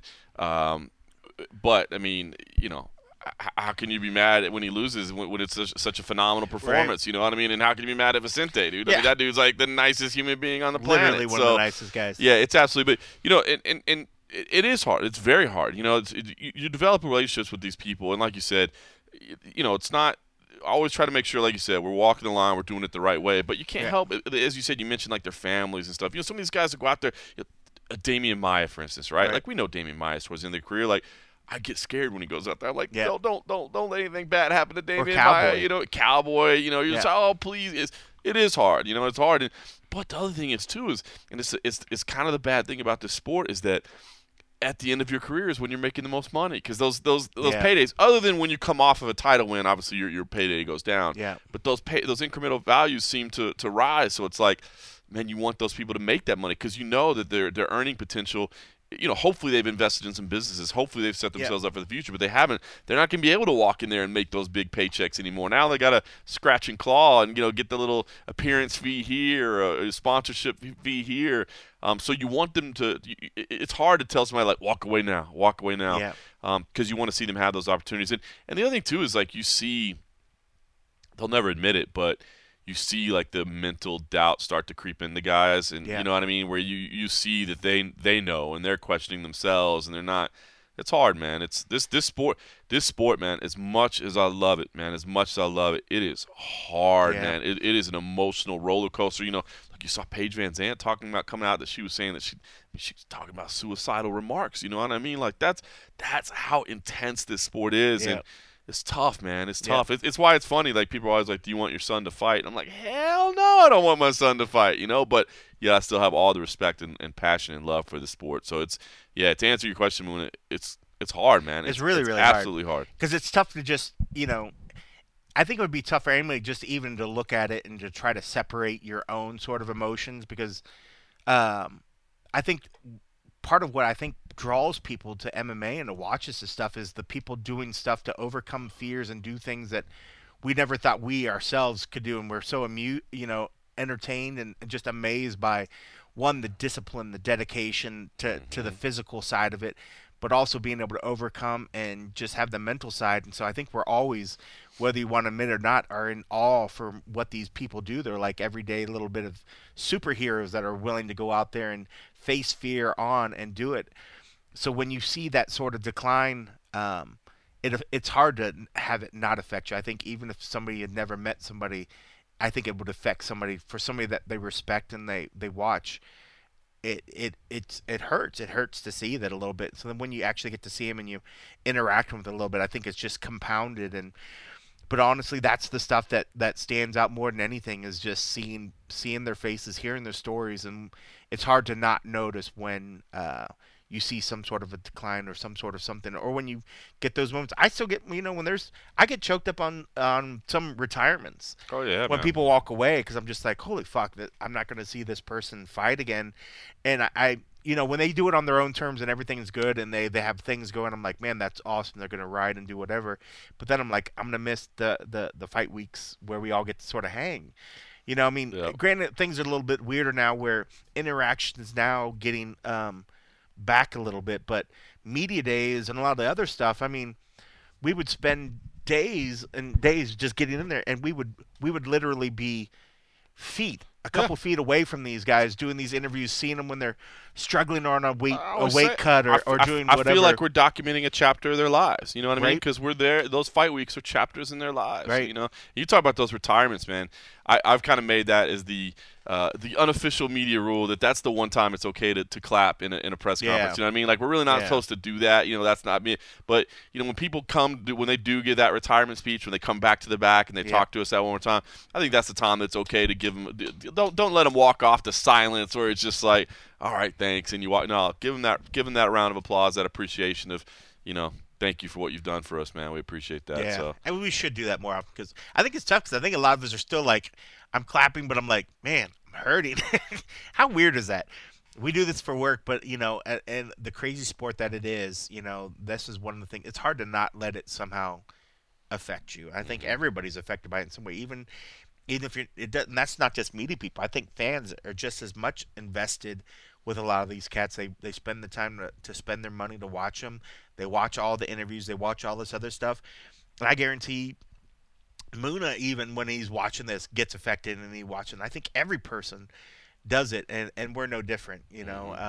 Every little bit affects you. So, good question. That's a good question. That's one of those things I think we could talk a lot about just for the fact of like the emotions and a lot of the other kind of stuff. So, I got a question here from Enrique Ortiz. He didn't put this on the thread there on patreon.com/MMA Roadshow. So if you want to participate in this, if you want to help drive the podcast, if you want the roadmap. If you want to lay that out for us, jump on over to patreon.com/MMARoadshow.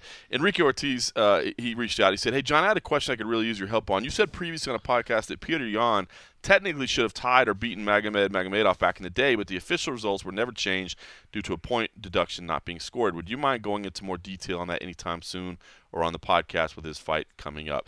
And yes, so Petr Yan, for anybody that doesn't know this, was handed his first career defeat. And I guess, I don't know, depending on how you want to look at it, you may stay still his only career defeat. I know a lot of people are still a little salty about the whole disqualification thing, to Magomedov back in March of 2016 in an ACB show. That was a split decision.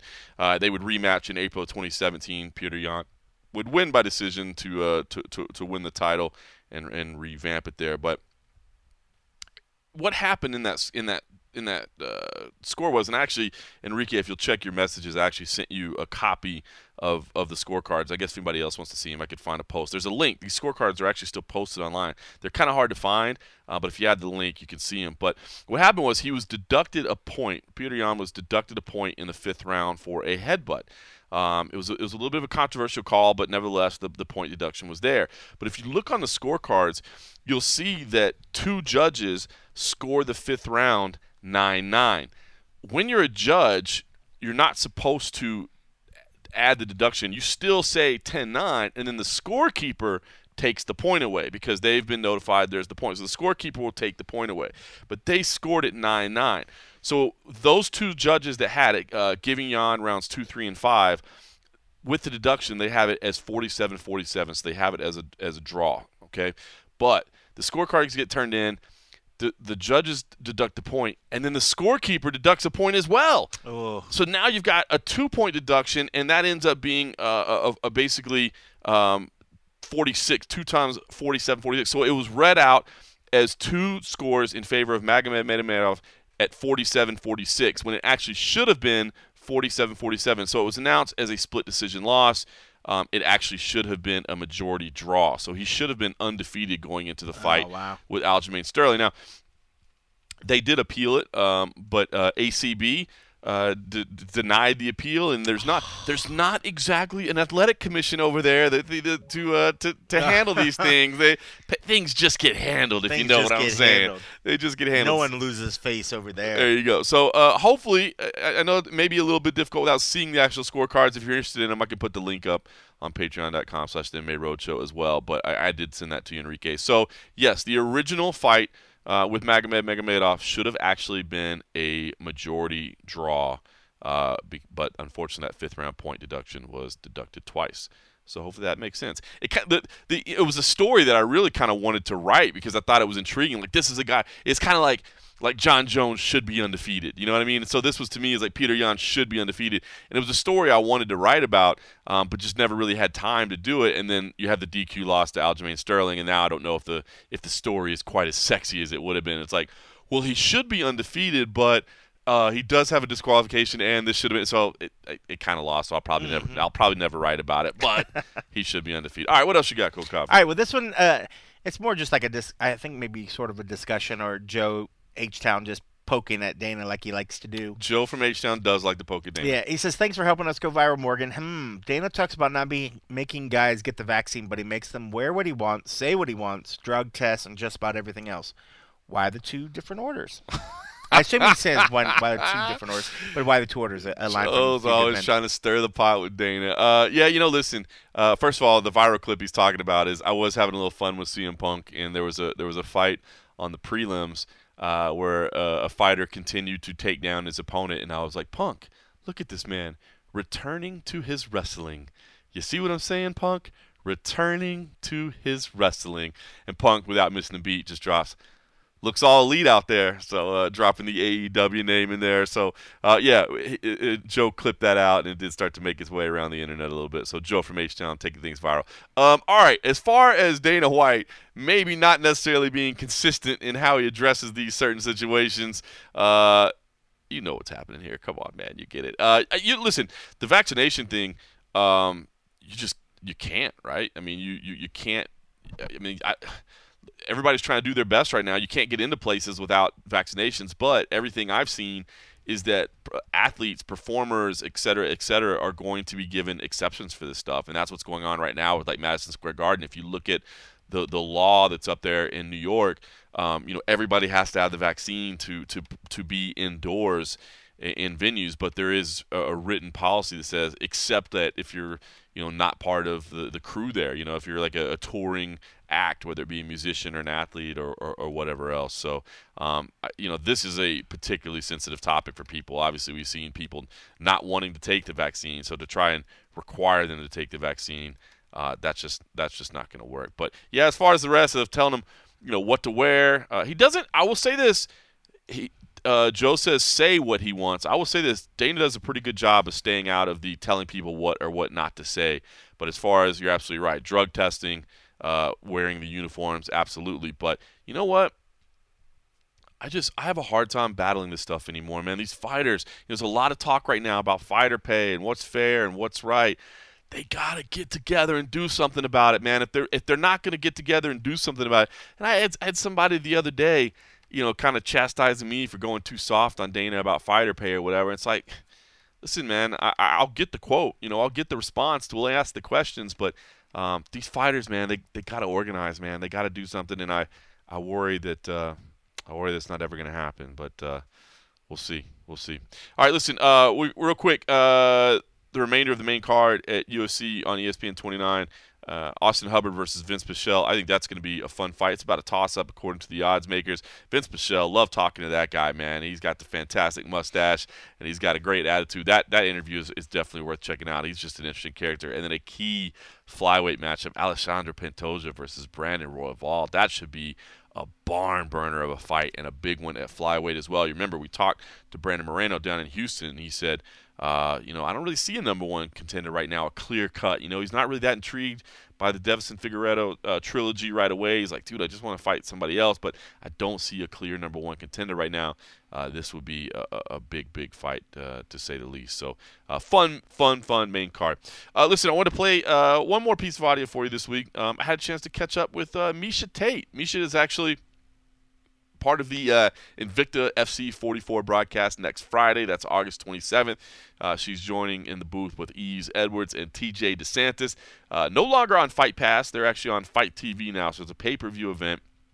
But the prelims will be free on Invicta's YouTube channel, so if you want to watch them there, you can do that. But, listen, the fine folks at Invicta were like, hey, would you like to catch up with Miesha Tate? She's part of our broadcast team now, and you don't turn down a chance to catch up with Cupcake, right? Cupcake. Come on. So caught up with Miesha Tate. Of course, we talked to her about her role with Invicta, but we did talk to her about everything else that's going on with her career and what's happening. So here's Miesha Tate. So Miesha Tate, I got to ask, you just you can't sit still, can you? You got the fighting, and now you're booking another job. You're going to be doing commentary at Invicta next week. So how does it feel to be taking on another role these days? Oh man, I know. I just think I love hats. I just want to wear as many as I can. No, it's I'm really excited though, because I kind of dabbled. It's really the first place that I dabbled with commentary, So was Invicta back in the day, and recently they just celebrated 8 years, and I just thought, hey, Shannon and I go way back, the founder, CEO of Invicta. She was working at Strikeforce, and she was always somebody I remember who was just the little pit bull that would go to bat for the fighters. Nothing has changed. She is still that woman, and now with even more important presence. She is her own boss, and she's helped so many women elevate their games and get to where they need to be, because truthfully, she's right. We don't get the competition to build the resume to get to the journey wherever we want to be, whether it's Bellator, whether it's One Championship, whether it's PFL, whether it's, look at Kayla Harrison. She's just struggling to get that competition in there. And the same, to get to the UFC or get to these platforms. She's just created such a great foundation for so many fighters that if you've worked with her or been around her in any capacity, you truly understand her passion for the sport, and that she's one of the good guys, and I appreciate that. So I'm really looking forward to working with her again. Yeah, it's kind of funny you touched on some things that I did want to ask you about with Invicta, right? Because a few years ago there just wasn't any women's fights at all, so it was like it was a really needed platform. Now there's a lot of divisions. There are a lot of places, but I think you touched on it, right? I feel like girls are almost getting rushed a little too fast to the UFC, a little too fast to Bellator, a little, wherever it may be. It's like they're in the spotlight at 3-0 or something and trying to learn on the big stage. So I wonder if maybe the role of Invicta has changed a little bit, but if it's still maybe as relevant as it ever was, even when there weren't these women's divisions. I mean, we need places for women to go and get experience and real experience too. Because when you get to the UFC, it's very sink or swim, and sometimes it's a one-shot deal. It's a one-chance opportunity. My buddy and training partner Kai Kamaka, he just got cut, and he took like two of those fights, I think, were short notice, or maybe all three were short notice fights, and it's just very unforgiving. Business is business. Either you sink or you swim, and same thing goes here. So now these women have this great platform to do, and a lot of them have chosen to stay because they're treated really well there. She's awesome. I mean, I'm talking about like gift packages in your room. Like, you could just tell it's a female run promotion. Like, you know what I mean? She's a mother, she's a woman, she's thoughtful. Like, there's like bath bombs you get in there, and there's like the gift set and the welcome to Kansas City. I mean, she's just such an awesome person that it's always really fun and a pleasure to work with I want to say like-minded woman, because she's been somebody who really I have looked up to through the fight game, just as a businesswoman with her smarts, but with her no bullshit attitude, and she doesn't take any crap from anybody, and she goes out and she gets what she wants done. And I remember when she was kicking this off 8 years ago, and I remember thinking, I'm just not sure the world is ready for this. I'm not sure the MMA community is ready for an all-female show. I wanted her to succeed so bad, but I feared that she, would run into all kinds of hurdles, and I'm sure she did, but, she jumped them, and she's still well on her way 8 years later. So I'm just excited to get back in the mix and get to be a part of this again. And I'm going to go back and see how much hopefully I've improved with my commentary since then. I've been doing the radio show. I've been kind of learning how to slow down and deliver better. So I'm very excited to do this Invicta FC 44 to commentate for it. That's awesome. So were you actually like actively looking to kind of get back into commentary again, or did they just come to you and you said, well, why not? Let's put more on the plate? All right. Yeah. I'm not busy enough. I wasn't looking for it, but it is something that I would like to do at some point down the road. So my hair's all crazy and wet. I just showered. It came from training. This hopped straight on this interview. So please excuse my informalities, but we'll deal with it. Yeah. So, I mean, you guys, you get the real deal when it comes to me.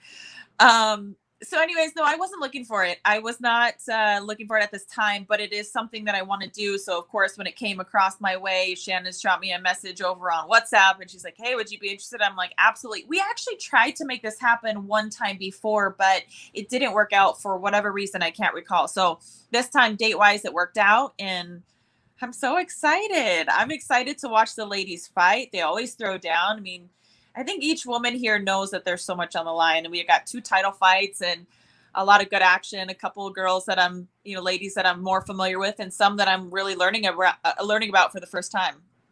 Yeah, no question. It's a nice mix. I mean, as you said, Invicta's done a great job of developing kind of newcomers to the sport, but they're also doing taking some veterans and getting them some more experience as well. So it's a nice card. Are you hardcore research, like watching tape and reading up on these things, or do you just go and say, I'm Misha Tatum, former UFC champ. I know the game. We'll just talk about what we talk about. I'm confident that once the fight starts, I'll be able to break it down very well for everybody. But of course, I want to know these ladies. I don't want to just talk about fight. I want to be able to give a little history. I want to be able to really delve into who they are as a person, because it's fun to follow a storyline, even during a fight, right? The reason why you might be a little more interested in this one, or root a little more for her, or you might identify with this. So certainly I'm getting familiar with these women, looking at them on Instagram and following their social medias and watching their interviews and kind of seeing where they're at in their careers. So I'm having fun learning about them, and I hope to deliver more than just, during the fight knowledge. I want to, me, I always like to do my job the best I can do it. I was putting pressure on myself, whether it's mommy or fighter or, radio, Sirius XM radio show host, or all that stuff. I definitely do my fair share of research. Yeah, no question. And now the thing is this a one-off and then see what happens, or are you signing up to be a part of the team for a while? Right now, we just have this one in the books, and that's it. So hopefully if I do a good job and Shannon likes how I sound and everybody can appreciate my commentary, then maybe we'll make this a more regular thing for the pay-per-view events. So, yeah, and this one is the pay-per-view, August 27th, 10 p.m. Eastern time. Everybody, if you want to watch it, right, which you should. I try to catch as many of the Invicta events as I can. But you guys can catch it on your regular pay-per-view providers or stream it on, I think it's Fight TV, fighttv.com. So Fight TV, no doubt. We'll be looking forward to it. Hey, got to ask you, obviously, about your career. You're back. You're fighting again, victorious. It was a great moment. You've had a chance to digest it a little bit. You almost had another fight the next week. It seemed like Aspen Ladd was calling you out. Right. Was there any, I mean, did you consider that at all? Was there any possibility of that happening? It seemed a little sudden, but I know you as well. I wondered if you at least thought about it. Man, of course I thought about it. I was like midway through a cinnamon roll. I was like, wait, what?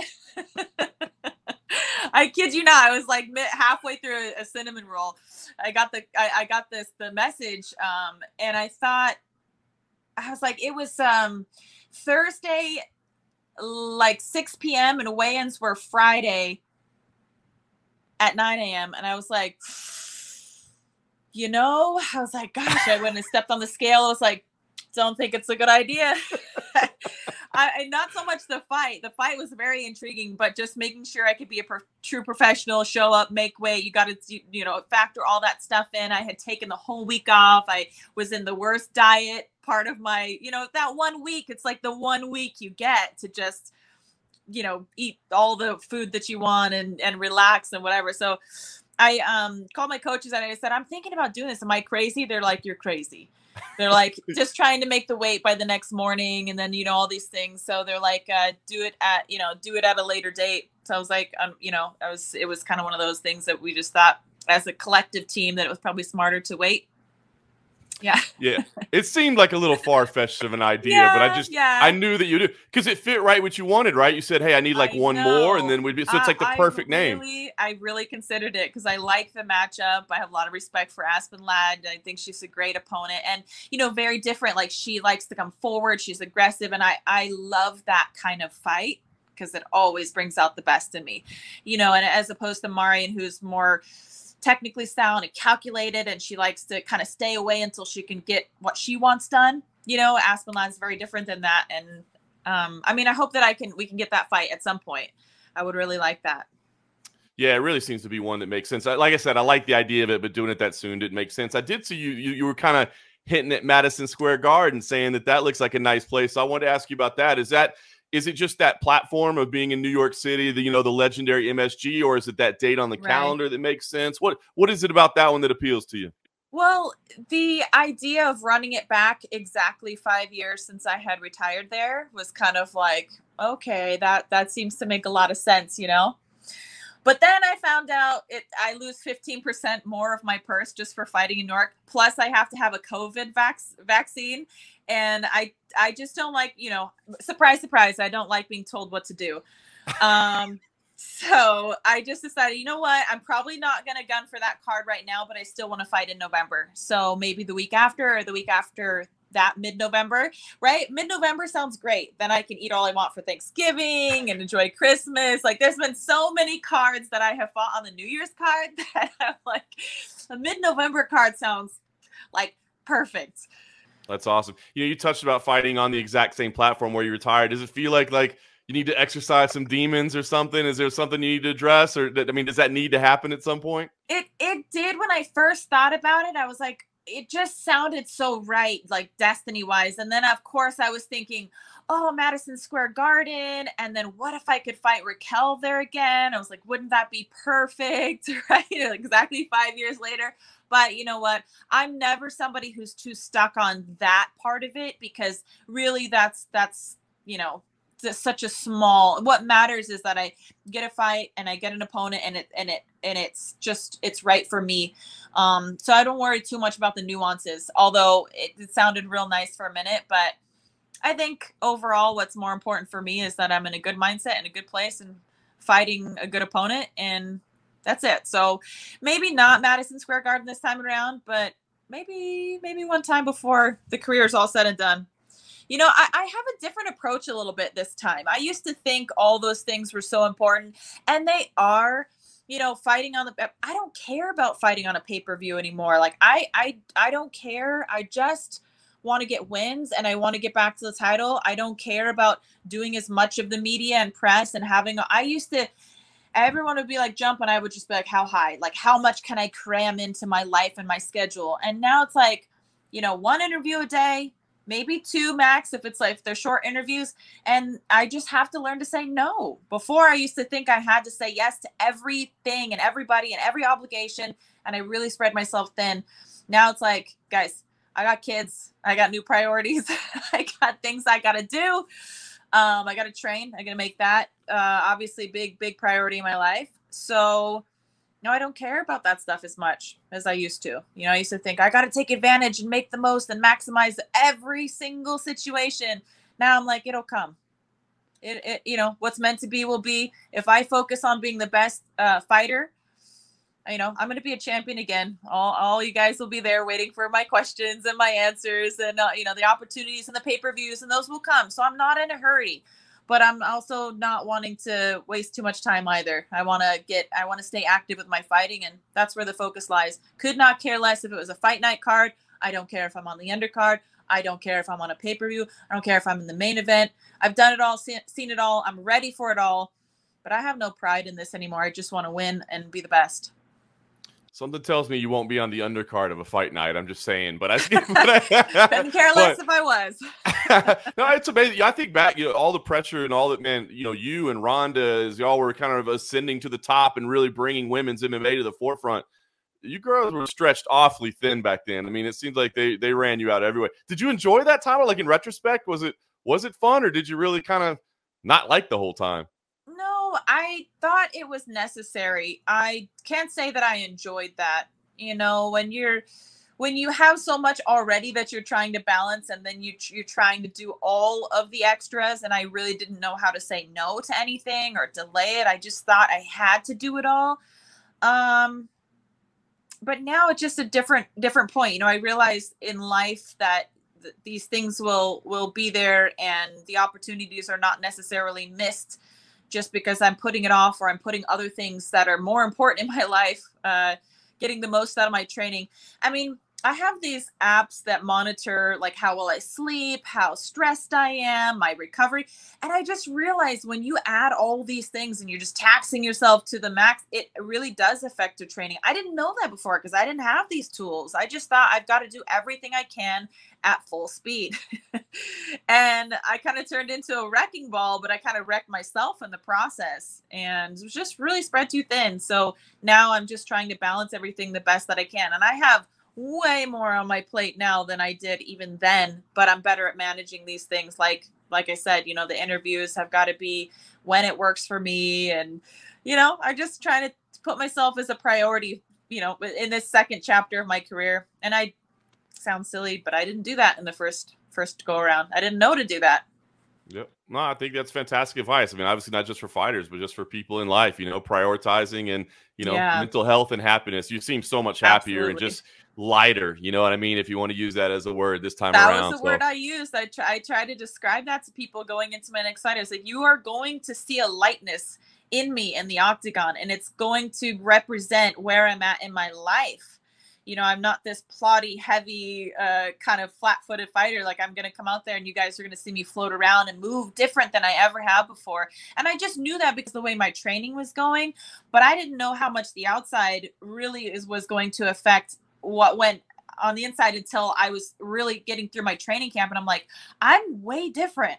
I was looking at videos of my old sparring, you know, when I was at the peak, when I was the champ, when I was doing all these things. I'm like, I didn't move like I move now. I'm legitimately better now. Like, I believed like I would kick my own ass back then. And that's how I look at it. So I look at these things and I'm like, there's no denying. The proof is in the pudding, the numbers, what I'm able to lift, what I'm able to do, the anaerobic thresholds I'm able to push past. But I have built such a good team around me now that nothing's taking away for the first time. There's no one else I'm fighting except for the woman standing across the octagon.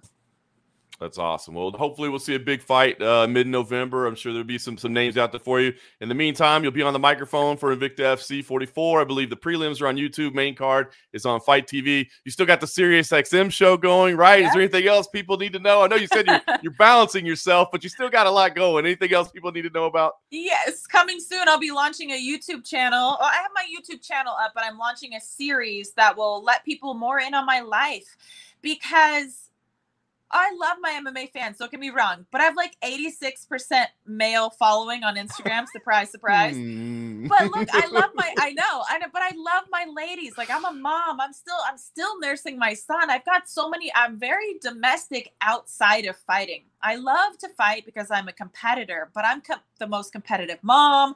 I love to cook. I love to bake. I clean my house. I wash my own toilets. Like, I do all this stuff that's like, probably some people don't care about, but maybe some people would think that I'm not so different. I think sometimes women look at me and they're like, oh, she's just, I could never. No, like, we are the same. Like, there's a warrior inside every woman. And I want people in general to be able to identify with the different facets of me, Miesha Tate, the complete person, not just me as a fighter, everything that I am. And so that'll be coming. Hopefully we'll be able to launch it maybe around September. Mm-hmm. And you'll see my engagement. I'm going to be trying on wedding dresses. We're going to be shopping for wedding venues. We're going to do all this awesome stuff that you guys, exclusive content you don't get to see otherwise. You get to see my workouts. Cool. You get to see me punching people in the face. You already know I do that. What else? What else can I offer that's, that you guys will let you in a little bit on the life that's Miesha Tate? That's awesome. Well, good luck with that project. Appreciate it. Obviously, we'll be tuned in to Invicta. And thank you for fitting me in your busy day and let me be the one or possibly two interviews that you accepted today. Absolutely. All right. You take care. It's always good talking to you.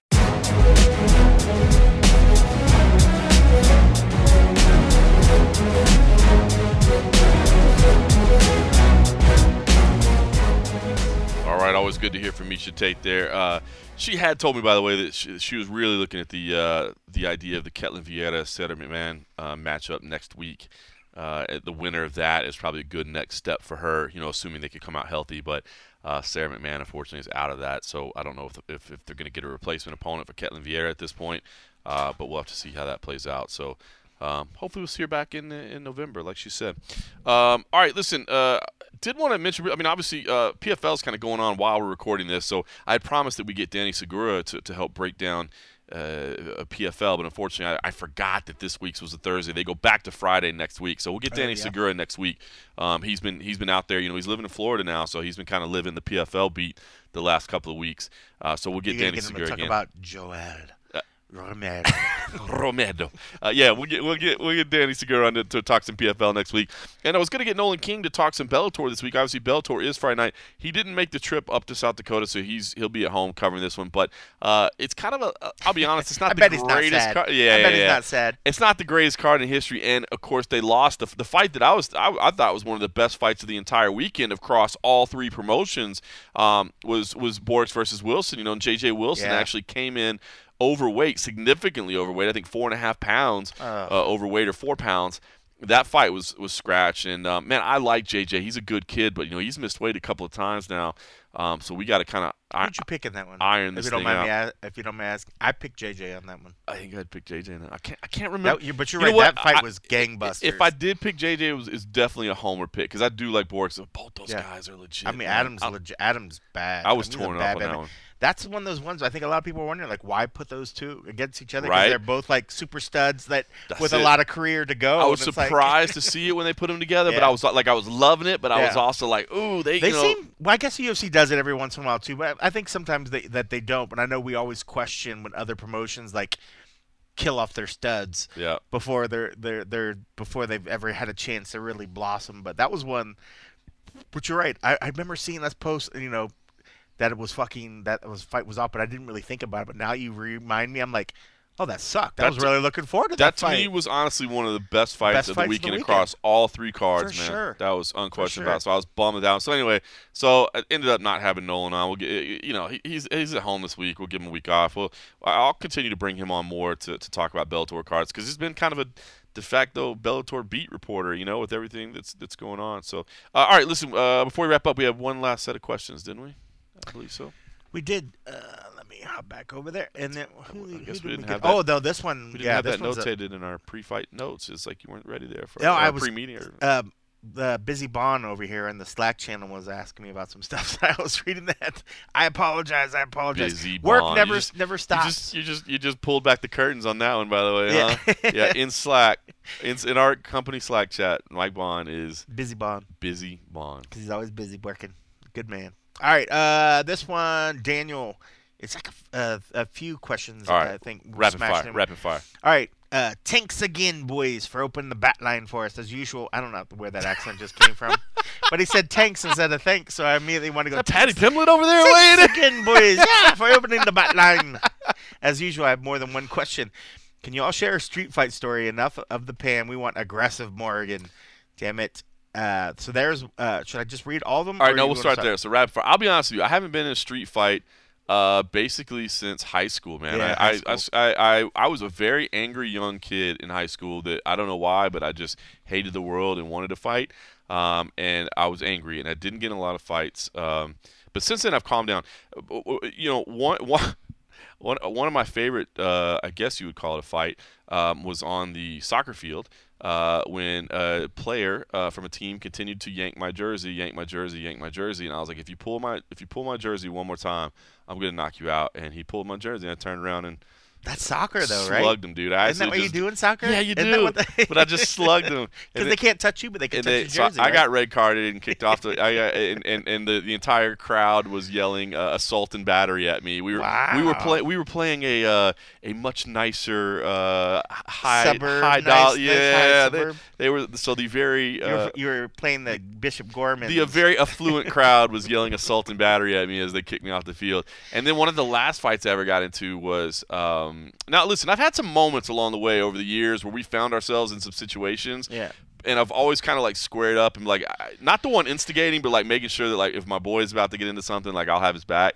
But I try to avoid it, man. It's just not worth it. Man, you can get shot out there and stuff like that. But my last fight that I got into was with a handful of police officers. Yeah. I had a couple run-ins. Screw them boys in blue. I had a couple run-ins with the local police where I grew up in DeSoto, Texas. And one day, I was walking outside my apartment. I moved out when I was 6. My mom's going to hate that I'm even talking about this. I had a screwed-up childhood. But I moved out very young, and I had my own apartment. But anyway, one day, I was walking outside. This is I think this was just after my senior year of high school, actually. And I was walking outside, and a police officer was there responding to in my apartment complex to a domestic violence call, but it was not me. It was somebody. There was an active domestic violence call that they responded to. So they saw me, and I guess they thought I was the suspect. So they asked me to turn around and put my hands behind my back. Well, I had been arrested a couple times, and I'm like, I'm not doing that. So I just turned around and started to walk off. And he was like, turn back around and put your hands behind your back, like to face him. And I didn't want to. I just wanted to go back in. But finally I was like, all right, he kept yelling at me. So I turned around. As soon as I turned around with my hands behind my back and faced him, he maced me. And so I being a dumb 18-year-old, I just started cussing and yelling at him. And then he came to try to arrest me, and I wasn't going to let him. And then I just started swinging and going crazy, and a handful of police officers detained me. And so that fight didn't go my way. I pulled the L on that one. But yeah, after the trouble I got in with all that, I was just like, this is stupid. Like, quit being. The guy I am now, it's crazy to think of what I was when I was a kid. I was an idiot. But fortunately, I've calmed down. So no good street fight stories lately. There you go. I heard one where Kenny almost shot somebody, but we won't talk about it. We won't talk about that. Let's go to number 2. What are y'all's take on Yana Kunitskaya allegedly fighting while pregnant? Saw that. I never thought she was pregnant. All women have to take a pregnancy as part of the pre-fight medicals, especially here in Nevada. You have to take a pregnancy test. I suppose there could be a mistake in it, but I heard some people say like, "Oh, she looks like she's too far along. There's no way." I just don't. I don't think she would do it. Yeah. So there's no need to. It's not like they're in some dire financial straits where she's got to make this paycheck right now or not. And B, they make you take a pre-fight pregnancy test as a woman. So if you're pregnant, you can't compete. You can't fight, right? So I thought people were overreacting to that. Yeah. And there it is. So if you can't fight if you're pregnant, there you go. And also, too, she knows her body better than us, whatever case. If a doctor says she can do whatever the fuck she wants, she can do whatever the fuck she wants. And it was interesting. But if she didn't show up as pregnant, then there it is right there. It is interesting that she felt the need to come out and address it, you know what I mean, that she actually posted the picture. But, good for her. I mean, we are so – it's a discussion that I know I will alienate a ton of people.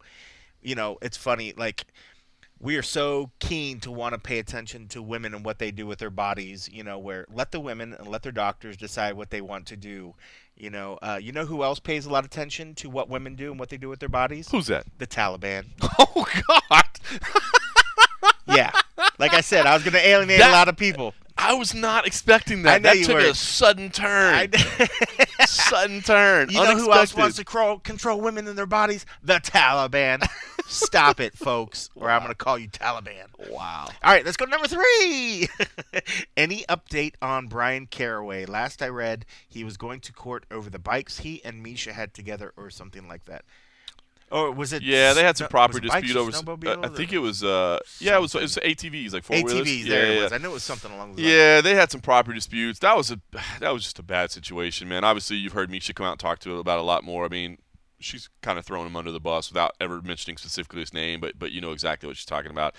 They had a very rough breakup, man. She didn't say his name. She just said my ex. Yeah. No, I'm just kidding. She just said I was around some toxic people. They had a very unfortunate ending to their relationship. I think he's married now. I think Is he really? Yeah, I think he got married to a new brother. Him. Brian's actually a really good dude. Brian's super, super nice. He's a super good dude. It's one of those things where, like, and who hasn't had this in their life, right? Where you're like, I like that guy. I like this girl. Unfortunately, together they suck. You know what I mean? But I still friendly, like them both. They're great, and that's kind of how it was. I mean, you got to admit, you think about where they started and where they went to, and all that went along, and man, the pressures of fighting, and oh man, it was a lot for both of them. Now, I'm sure both of them have regrets about the way that relationship played out, but I don't think that was really any like. It's kind of one of those things where it's like, technically it's theft, but it's not really theft. It's more just like a property dispute over who owns what and who paid for what, and it's super complicated. So, short answer, I don't know legally what happened with that. Long answer, I can tell you as a longtime Las Vegas resident and a lot of people that saw kind of that whole relationship play out here.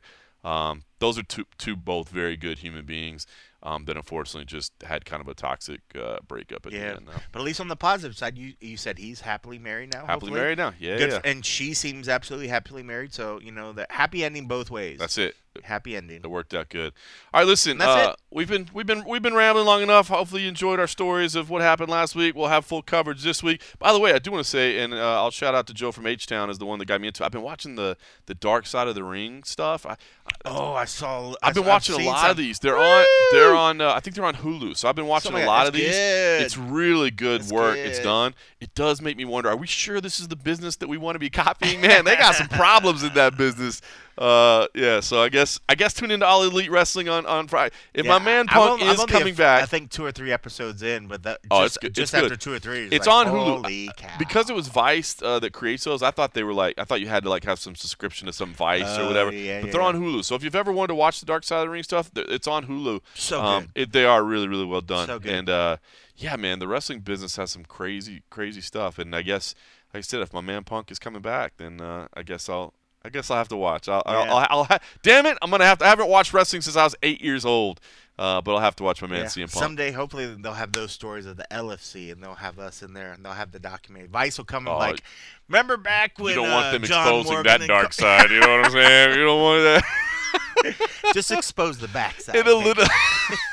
It's like, why is every episode about cold coffee? I don't get. Is he the only dark side of this whole thing? Yeah, he is. He is. Oh, awesome! All right, well, it's good to be back. It's been a while since we've been together. It's good to be back. Hopefully you enjoyed it, and we'll see you all over on Patreon.com/The MMA Roadshow for the and a half after this week's episode. For everybody else, thanks for listening.